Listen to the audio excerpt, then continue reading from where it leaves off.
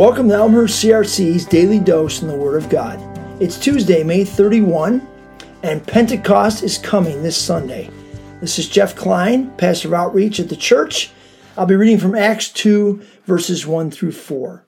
On the day of Pentecost, all the believers were meeting together in one place. Suddenly, there was a sound from heaven like the roaring of a mighty windstorm, and it filled the house where they were sitting. Then what looked like flames or tongues of fire appeared and settled on each of them, and everyone present was filled with the Holy Spirit and began speaking in other languages as the Holy Spirit gave them this ability. It's the day of Pentecost, a day in the Jewish calendar that falls 50 days after Passover, a day that originally celebrated the first fruits of the harvest and the giving of the law at Mount Sinai.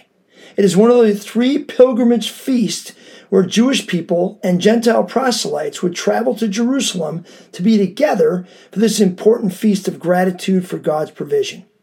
God chooses this day to send the Spirit, the promised Holy Spirit, to provide the presence and the power that will be needed for his disciples to build the church that he called them to build, to launch a movement that within 200 years leads to 200 million Christians all over the ancient world.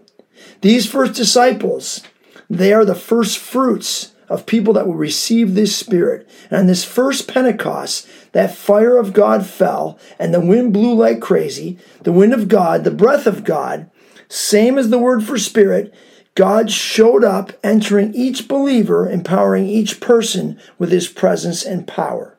It's really all we have to offer the world that is different than any other organization on planet Earth. So I ask you, are you tuned into the Holy Spirit? Do you desire to be filled with the Spirit? Have you asked Jesus to fill you with the power of his Spirit and the presence of his Holy Spirit? If not, what's holding you back? This same Spirit that fell on these disciples is available to you and I once we follow Jesus and we ask.